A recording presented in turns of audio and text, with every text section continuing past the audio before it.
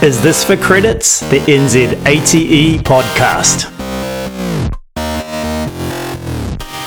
Welcome along to our third episode of the NZ-ATE podcast. Is This for Credits? Hey Philly, how you doing? Hello, I'm well. I'm so good. I've had such an amazing day, Christopher. Are you a Christopher? I am. You're a Christopher, I'm a Philippa.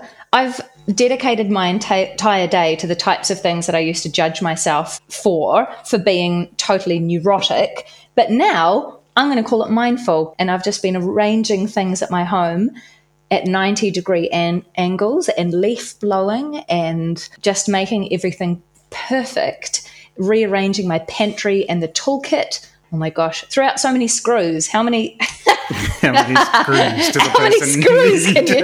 many screws do you need to throw out? It's been just such a beautiful day of just tinkering around, getting ready to actually start work tomorrow without actually doing any schoolwork. There's plenty of ways to look at that, isn't there? I love the concept of you do you. It's cool at this age to start embracing ourselves, isn't it? And just, this is me. This is how I operate. I think so much about that, and I'm going to celebrate that and lean into that part of myself. And it began because I was looking for a bolt to hang a chair on.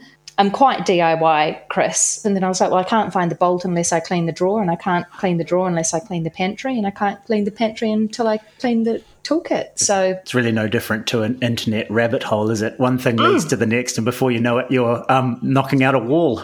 You've knocked out a wall and lined up all your screws. Yeah. Well, it sounds like a summer well spent to me. Yes, indeed. So in this episode, we've got a conversation with Owen Marshall, which we haven't heard yet, and I'm really looking forward to. Another of our colleagues from the NZ-ATE, Pip, is having that conversation, so that's going to be part of our podcast. But you and I were also talking about a subject, because it's in our minds in relation to our planning this year, about how to approach, or what are really interesting and important considerations when approaching written text where that text may not lead to an end-of-year exam and assessment, where it's just part of the course. Where's your thinking got to on that? Our Year 11 program this year is so different. As a reminder, I'm at Albany Senior High School, which I think is perceived as being a really progressive and innovative, although I hate that word, secondary school. And this year we've taken an approach to Year 11 where we're ditching the Year 11 certificate, and we're looking at developing the skills that lean into Level 2 NCEA more. So we're certainly doing the Level 1 credits that count, and we're focusing on numeracy and literacy, of course, but we're looking more towards like a deeper learning pathway towards Level 2. And what that means in English is that we're reducing our program from an 18 credit, almost internal program to, because external exams for us have never been the be all and end all. We've always had more of an internally focused program, but we're changing that to now go from 18 or to 22 credits down to now only 9 credits maximum, and having only 2 assessment events, and having those assessment events being combined assessment events in preparation for the new standards that are coming in 2024 now. And we're dropping the external. And because of that, it's like, well, what are the opportunities now for us to teach text, being that we don't have unfamiliar text and we don't have the written text criteria kind of hanging over us? And I've been thinking a lot about what Chris Teese was saying in the last episode about just enjoying text and celebrating language. And when he's writing, he doesn't necessarily have an idea of exactly what sense he's making. But the way that he was thinking made me think perhaps the way that I'm teaching text is overcomplicating a text. And perhaps if I lost some of that purpose, audience, intention, language feature, technique, example, meaning, effect, if I lost some of that jargon, there'd actually be much more room for that text to breathe and for students to have more authentic engagement with it. How do you think that might look? Well, the best teaching of poetry, I don't know if you can hear my dog growling underneath me. Clear off, Butcher. When I've taught poetry the best, I have taught it and we've looked at a short text, we've looked at a poem, we've eliminated the language that has been problematic, and then we've looked at the language that remains as a class. And that's been like a whole class exercise, being like, let's just get rid of the stuff that spooks us. And so it's like, let's just look at it. Let's look at it, listen to it, explore it, then see where we are triggered emotionally, good or bad, see where the feelings are really coming to the surface, look at that stanza, then identify the word that is making that meaning for us, and then see whether or not that word sits within the context of a broader language feature that we can identify. And if not, let's look at what that word is on its own, if it's a noun or if it's a motive or if it's a present tense verb, and let's talk at the function of that. But it's starting really, really broad and starting with the emotional experience of text after eliminating all of the baggage, and then finally getting to a point where there's the light bulb of like, holy moly, or holy other swear words. I can't believe that was actually just the definite article. That's all that was. That was making me feel the way that I did. So that's what I've done in the past. How successful do you feel you are at getting them to form some form of emotional response to the poem? I think I sometimes find I encounter a lot of resistance, not aggressive resistance, just fearfulness or confusion around the notion of having an emotional response to a poem from students. Yeah, I think I've tricked kids in the past by choosing poetry that they've never heard of, or a name they've never seen, or being like, hey, we're looking at this awesome chick or this dude, or this, listening to this song. And that's been quite effective. How have you found that in a co-ed versus a single sex, like all boys environment? I'm spending a bit of time examining my own kind of gendered perception of my classroom. And so I think even that question is really, really gendered, that's why I'm sort of staggering through it. Like, quite happy to answer it because I have a gendered response, which I've kind of maintained for many years, which is possibly worth us interrogating. But I have perceived things that when I've been teaching in a co-ed environment, we can develop some quite rich conversations, but they're often dominated by the female voices or the female identifying voices in the classroom. Whereas in majority male classrooms, I find that there's just as rich a conversation, but boys get more of a voice in that. Like, there's such a tangent we could take there, in talking about the space that gender holds in the classroom. There's so much necessary space that we are giving to conversations around feminism and women holding more space and being badass bitches, and I make no apology for that language. But I wonder in how many co-ed classrooms talkative, vivacious women are holding space more than men. I think that the silencing effect is to do with a lot of our unhealthy stereotypes and preconceptions about our gender. And I think those things do interfere with the conversation we might want to have about a poem. I think students trying to maintain an image about themselves that they feel they need to maintain stops them from engaging in that conversation. Because I'm confident that you read a poem and it strikes something with a student, they will have an emotional response, but whether they have the courage to share that is, I guess, the reason I asked you the question. Like, I've had a lot of success eliciting emotional responses in a female environment when I've been teaching all girls. And I've gone from that now into a co-ed environment at Albany Senior. And it's not only co-ed, but it's not single cell, so it's an open learning environment. And so the whole dynamic has shifted slightly. And of course, moving into that environment means that the teaching practice has gone less whole class to more individual. So I can't say how teaching poetry and eliciting an emotional response is highly effective in the environment that I'm in now. I know what it looks like where I was, but I'm still figuring out what that looks like in the environment where I am. I'm certainly in total alignment with the principle of emotions first. Have an affective response to the text before you start to try and analyze and deconstruct it.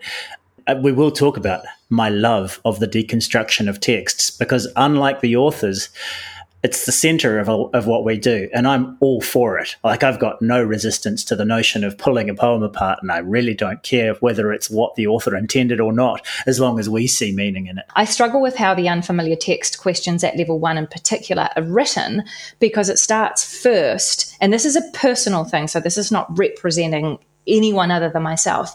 But when the question starts first with identify a language feature and talk about the effect, and then it goes deeper, when you listen to a song, when you read a text, you don't first see, oh my gosh, there is this amazing extended metaphor. You're thinking, what is happening in my gut? And that's making me think about my own experience of a child. And you work backwards from that, and then you have the moment of like, holy shit, it's a metaphor that's working to make me think that. So I always work in the reverse. And I think Tusiata Avia, who was chatting to Laura Borrowdale last night on the Facebook Live, she was talking about her work with students and how easily intimidated students become when it comes to writing text. And so it was interesting to hear an author talking about not only the analysis of her own text, but students going through that process of writing her own. And she was saying in her work with kids, she always starts sort of with the bodily, the deep experience of emotion within the body, and then using that as a tool to make sense of language and then to use language to express that. And I think also what we get if we use some kind of method in that domain is the opportunity to explore with the students the notion that you might have a fragmented response to a text, and that it can be quite different to someone else's response, and that all those responses have validity, and that we're looking, when we're analyzing texts, both at our own response and also exploring potential responses as total contradiction to the direction that our conversation's gone so far. Another approach that I've enjoyed is the complete opposite, almost technocratic response of looking at the poem in relation to known forms, like, for example, language effects or poetic structures, sonnet structures and things like that, applying a basis of knowledge about the typical intended effects of those kinds of features. Like, if you can find a metaphor, or if you see a rhyming couplet, or if you notice a volta, then you can anticipate that the poem is either going to be using those for quite a defined set of purposes, or it's going to be undermining those for some reason. And actually, sometimes the technical knowledge gives students confidence, like just knowing that they can say something with some kind of authority about some of the techniques in the poem actually can be a really useful starting point to them taking ownership of the poem. See,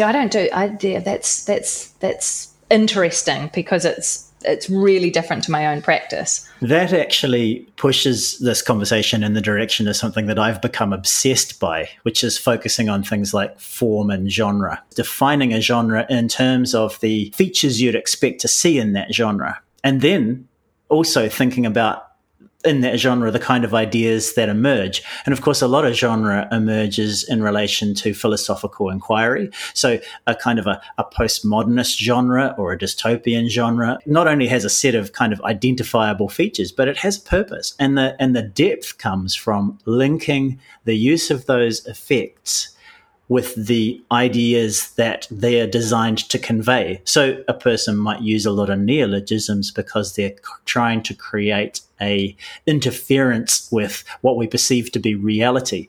Or a person might, in the satire genre, they're often trying to undermine they're trying to produce a dual set of meanings, either the surface and then the underlying meaning, and they're trying to create binaries and opposites. And by doing that, they're using particular language techniques to do so. So there's sort of, it's not just, hunt and peck, find a language effect and then name it. It's actually saying this group of language effects is employed by creators in order to force the reader or viewer or listener to think in this way. But when you're teaching that, because we're talking about they're two separate, but it's kind of dichotomous, perhaps, I don't know.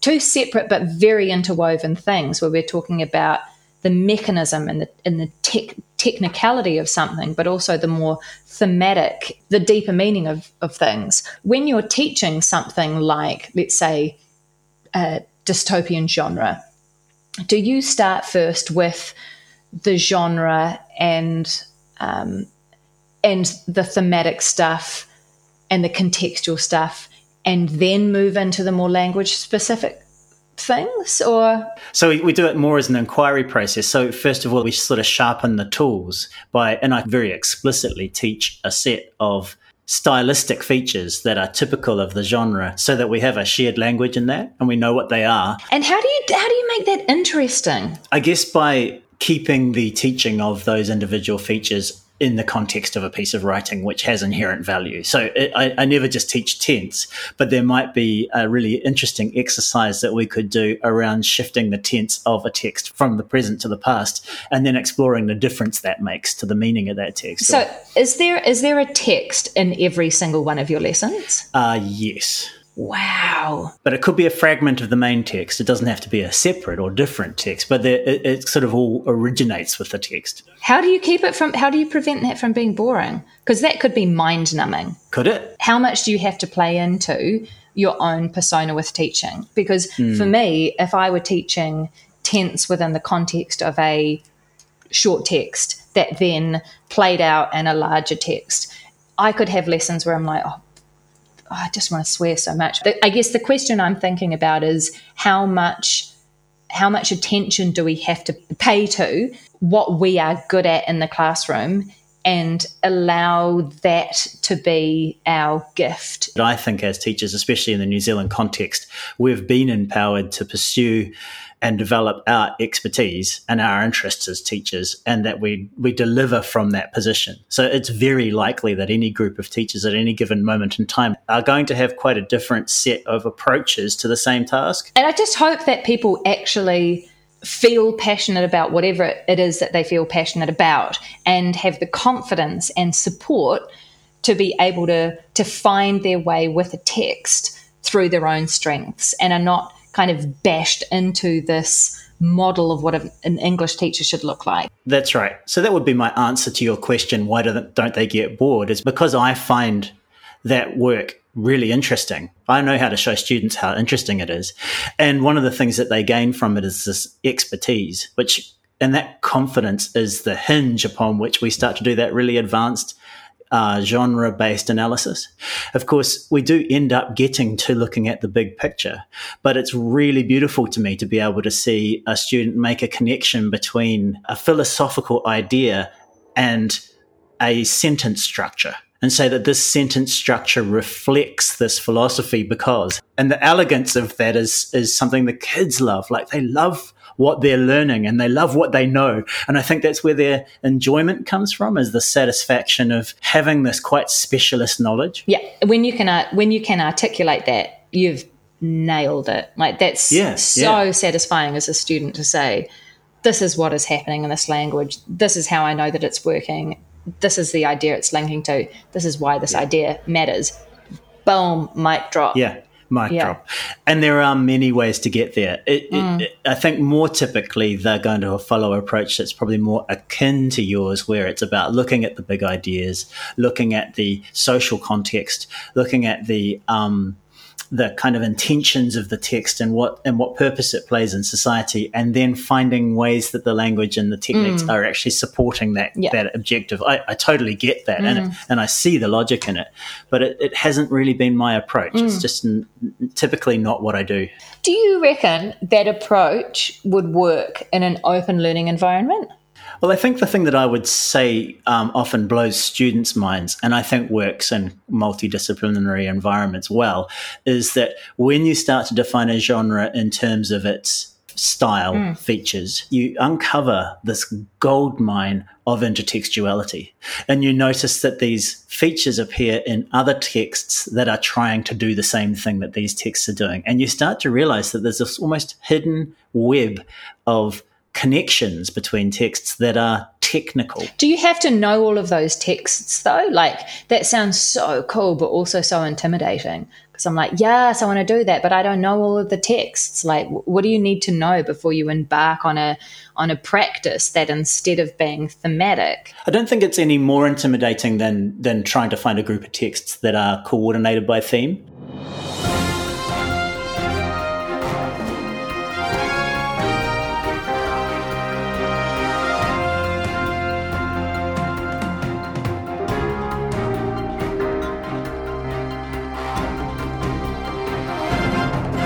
The NZATE podcast has a new department. We have a correspondent, Caitlin, who's NZATE's communications officer, who's calling in from NZATE's head office to tell us what's up with the organisation. So it's been summer. What's up with NZATE, Caitlin? Well, thankfully, we do also have closing dates. So we've been nice and relaxed up until the 20th. And now we're getting back into the swing of things, getting really excited for what 2022 has to offer. Is there anything that's on your mind right now that you think people should know about what's happening in the world of English teaching? Absolutely. We are doing some really awesome interviews with different authors on our Facebook page. A lot of those are recorded, so you can watch them whenever you'd like.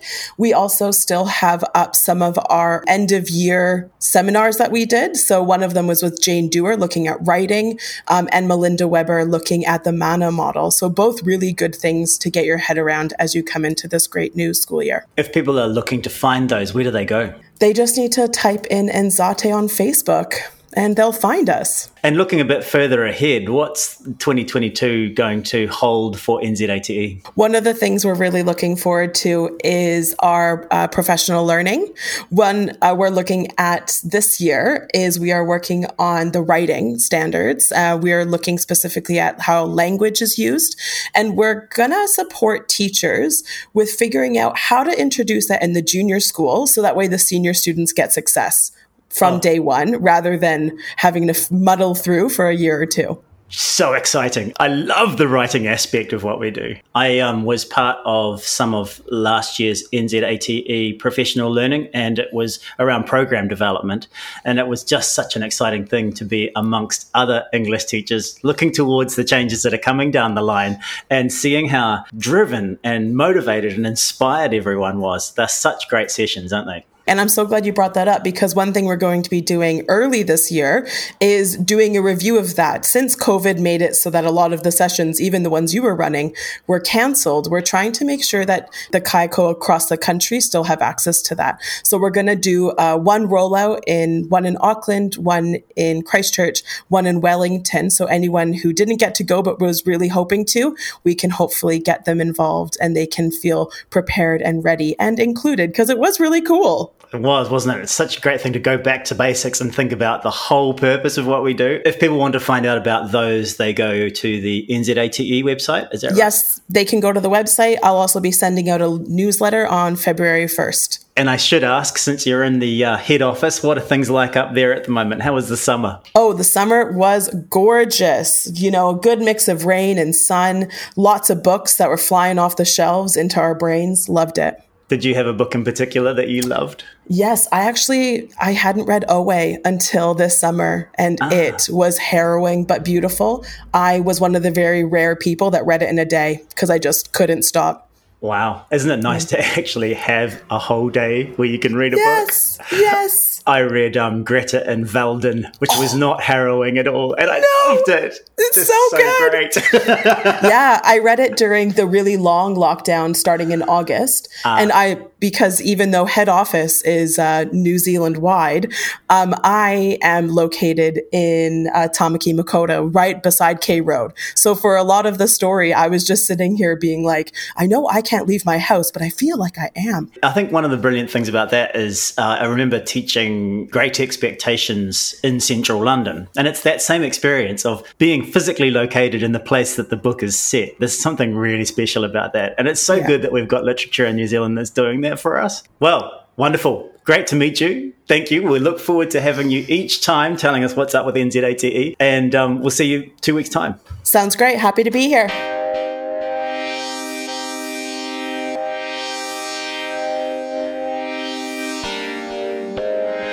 You've edited and written numerous collections of short stories. You've written novels and poems. You've won numerous awards and became the Officer of the New Zealand Order of Merit in 2000, Companion of the New Zealand Order of Merit in 2012, and in 2013 you were awarded the Prime Minister's Award for Literary Achievement, which is amazing. I first came across your work when I was at university and at Canterbury University studying New Zealand literature, and I think looking back I found it really disconcerting that I did not discover your work earlier. And over the 23 years that I've been teaching, I've ensured that my students are exposed to what I consider to be the brilliance of your work. And I guess that leads me into my first question for you. Because one of the things I love about teaching your stories particularly is that there's something for any kid. So what do you think it is about your writing that draws in young people and adults alike? Well, good afternoon, Pip, and thank you for having me on the podcast. I'm very happy to be involved. First of all, I'd say that presumably youngsters have a sense of recognition with the common experience. Most of my stories are set in New Zealand. Many of them are concerned with growing up here. So I suppose there is that sense of recognition for New Zealand youngsters when they come to read stories set in our own country. Also, I hope that there's a variety in my work. Some of them are sort of revelations of rather grim aspects of society, but there are also humorous stories and there are satirical stories, and I hope that variety gives some spice to the reading of it. And perhaps the third thing I would say is that I do try to achieve some emotional power in the writing so that the reader goes away with something to ponder on, something to think about, perhaps some questions, not just an entertainment. Yeah, it's interesting because I think every time I've read one of your stories to my kids, there's always just this absolute silence at the end of it. And it doesn't actually matter what story it is because, I have a couple that are my favourites and I usually tend towards the macabre. But it's just that absolute almost shock that they sit in, which I love. In terms of, now you've developed a huge body of work and there are a decent number of collections of your stories, including the author's cut, which was released last year. And one of your stories, Coming Home in the Dark, was made into a film, which was released last year as well. How do you think your work's changed or developed over your career? And have the inspirations for your stories changed in any way? Well, I've been writing for a long time now, and so naturally, as I have changed and life has changed, my writing has changed. I hope it's developed and perhaps increased in complexity. And I suppose one of the things that's happened is that I've had a greater life experience, and that has enabled me perhaps to go to different areas in my writing that I wasn't able to go as a young man.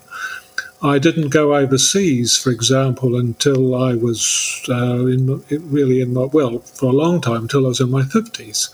And then I was very fortunate enough to have the Catherine Mansfield Fellowship in Menton, France, for example, and trips to Antarctica and China and other places. So one of the things that's happened is that the settings of my stories have certainly changed, and I've got a greater breadth for settings, and also a greater breadth, I think, in different peoples in different countries. So that's part, I think, of the maturity of my writing. Also, I'm now a father and a grandfather, and so I also have those experiences to draw on in my writing. And I think life experience is so valuable in writing. The more you have in the reservoir of your own experience, the more you can draw on to give sort of depth and authenticity to your writing. I would also say that my experience within the wider New Zealand sector of literature has been significant too.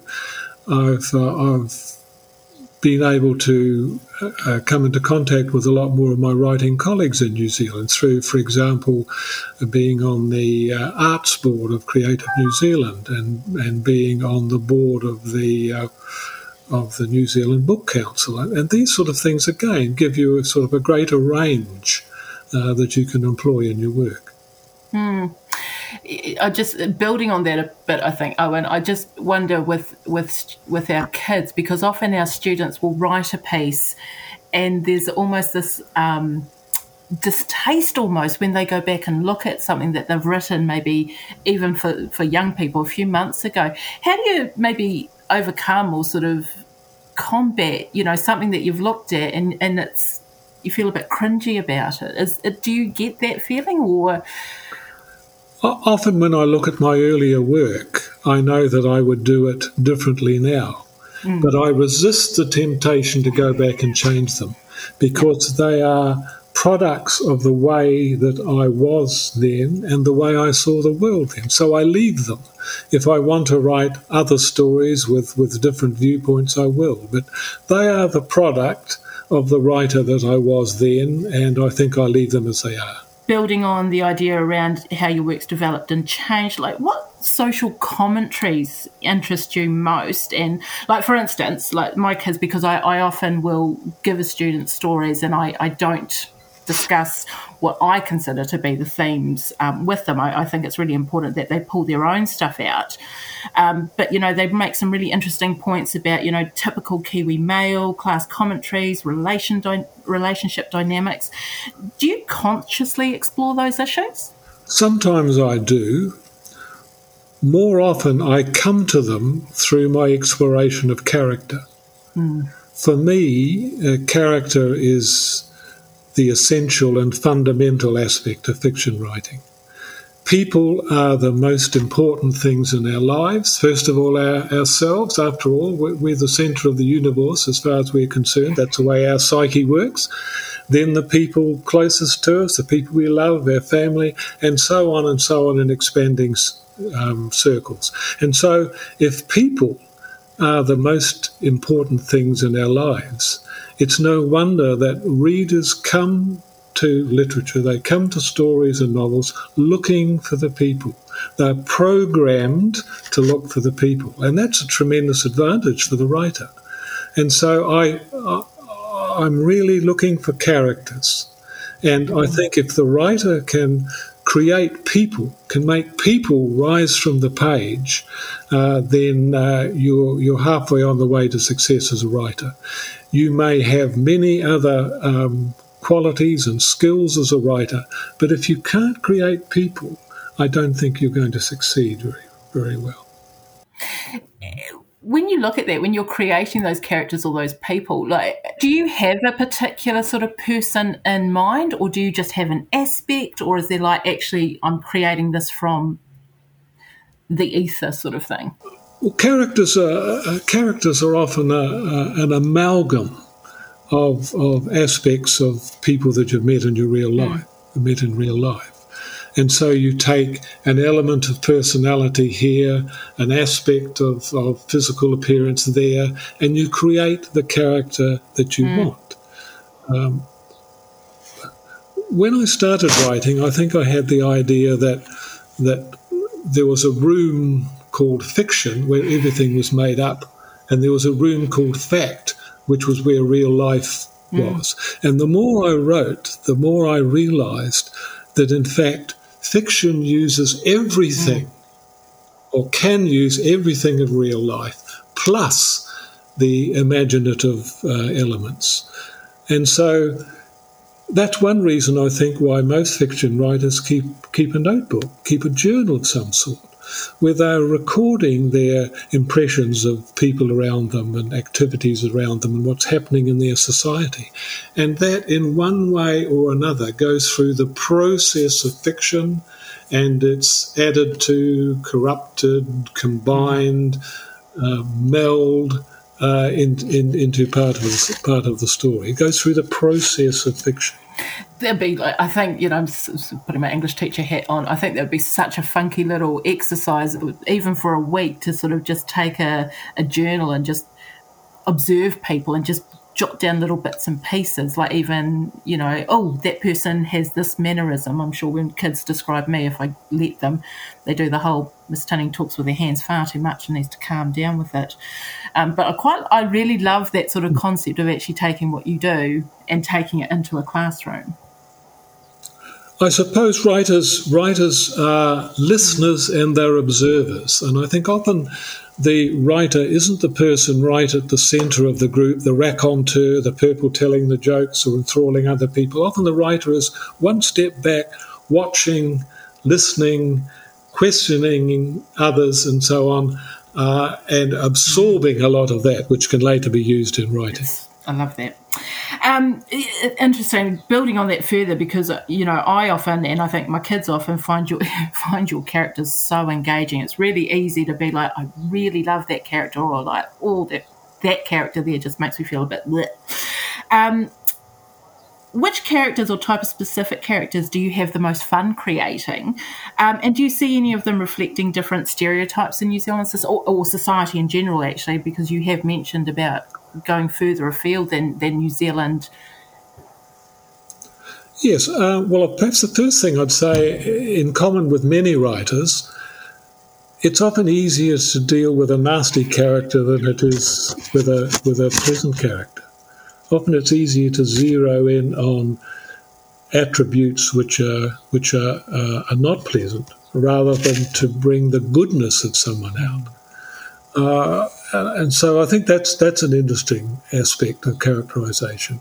Also, because my life has largely been spent in provincial centres in New Zealand, I'm particularly interested in provincial lifestyles.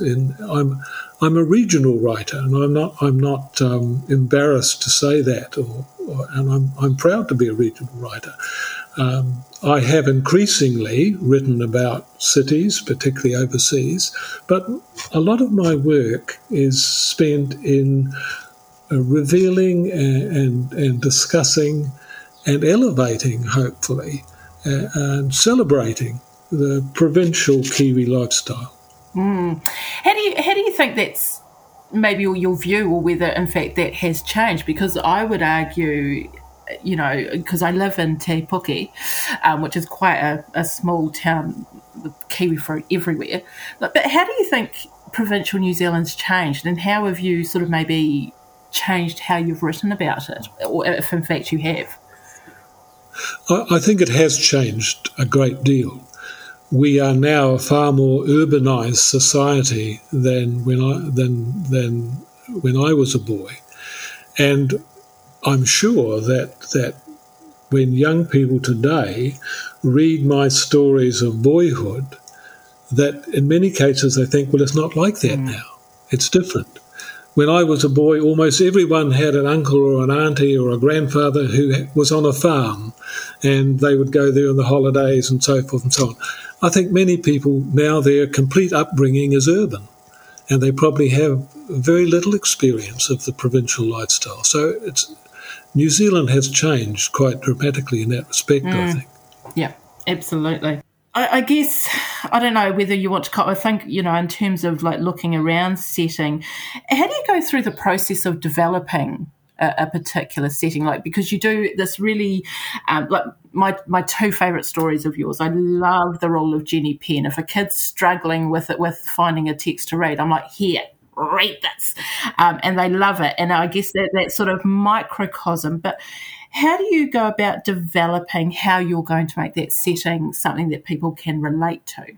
For me, settings are important. They're important to me as a reader, and they're important to me as a writer. I'm a visual writer, and so settings are particularly significant. I like to show where my characters are, as well as who they are.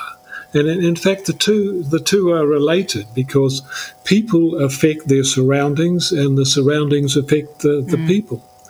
In particular, the Lower South Island has been my beat, particularly Central Otago and South Canterbury and so on.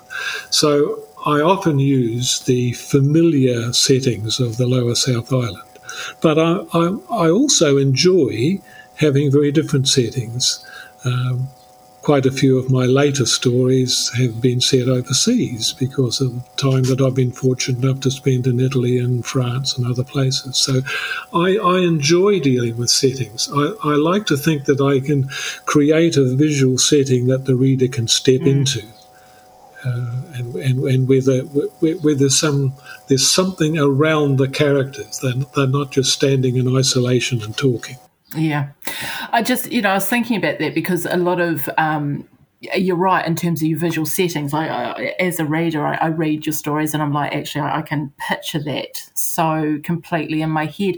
And I sort of look there and I think there's always hints for me about things that are coming. So I think, looking and reading your stories, there's always this little bit of foreshadowing. Is that deliberate? Well, of course, you can use settings almost as delineations of themes. We all know that, the business of Dracula's castle, there's always lightning flashing and wolves racing through the trees and so on. So you can use settings to develop moods and which relate to what's going on in the characters' minds or in their lives and so on. And that's one of the things that you do with setting. Sometimes you like to take a setting and to have it in contradiction to what is happening in the lives of the characters. So you may have an idyllic seaside setting in which something awful happens. And that gives it greater impact, I think. If you were to go into a classroom tomorrow, and you are welcome into any of my classrooms, Owen, I can assure you, which one of your works, or which of your works, would you love to look at with students, and why? Well, I think I would choose A Story of Boyhood, because that's closer to their own experience, even though, as we say, not everyone's had a provincial upbringing these days. But they can, I think, relate to that, even so. It's closer to their age group. And it might depend on how old they were. I would choose a different story for a seventh form, as I would call it, or year 13 now, than I would for a junior form. What's it like seeing one of your stories as a film? How was that for you? It's interesting because quite often writers get approached by filmmakers and screenwriters who take an option on their work, and I've had that happen quite often. 9 times out of 10, nothing happens in the end because filmmaking is such an expensive business. So the people take your novel or they take your story, they develop it and they may come up with a very good screenplay, but then suddenly they're faced with finding millions of dollars to turn it into a film. So usually that's as far as it goes. I've had one story made into a short film, but this recent one, Coming Home in the Dark, which made into a feature film, was the first full-length film that I had made of my work. And I very much enjoyed that, and I thought a good job was made of it. James Ashcroft is the New Zealand director and also co-writer, and the film had a lot more built into it than just my story, because the short story wasn't sufficient in itself for a full-length film. So James and Eli Kent, his co-writer, put quite a lot of background material into it as well, so it would support a full-length film. And it's done very well. It was at the Sundance Film Festival, and now it's on Netflix. And in fact, James has been offered an important directorial and writing role by a big American film company to work on an American novel, and I think that's great. New Zealand film directors and film writers seem to be doing very well at the moment, and that's great. It is actually, it's awesome, isn't it? They do such a interesting job of sort of taking what I would argue is a Kiwi psyche and putting it onto a screen at times. Yeah. Look, Owen, thank you so incredibly much for your time, and thank you for sharing your wisdom. It's been an absolute joy to chat with you. So thank you for that. Much appreciated. Do you have anything else coming up in the pipeline that we need to be aware of? Because I'm going to be doing some book buying in the very near future. So you let us know if we need to go and fill out our book rooms. Well, first of all, Pip, thank you. I've enjoyed the conversation. I hope you can get something useful out of it for the podcast. I have another collection of short fiction coming out towards the end of this year, probably about August or September. So I hope that there are 1 or 2 fresh ones in there that people might find interesting. Oh, I'm sure they'll be snapping them up. I know I will be. Well, thank you so much for that. It's appreciated. Thank you. Okay.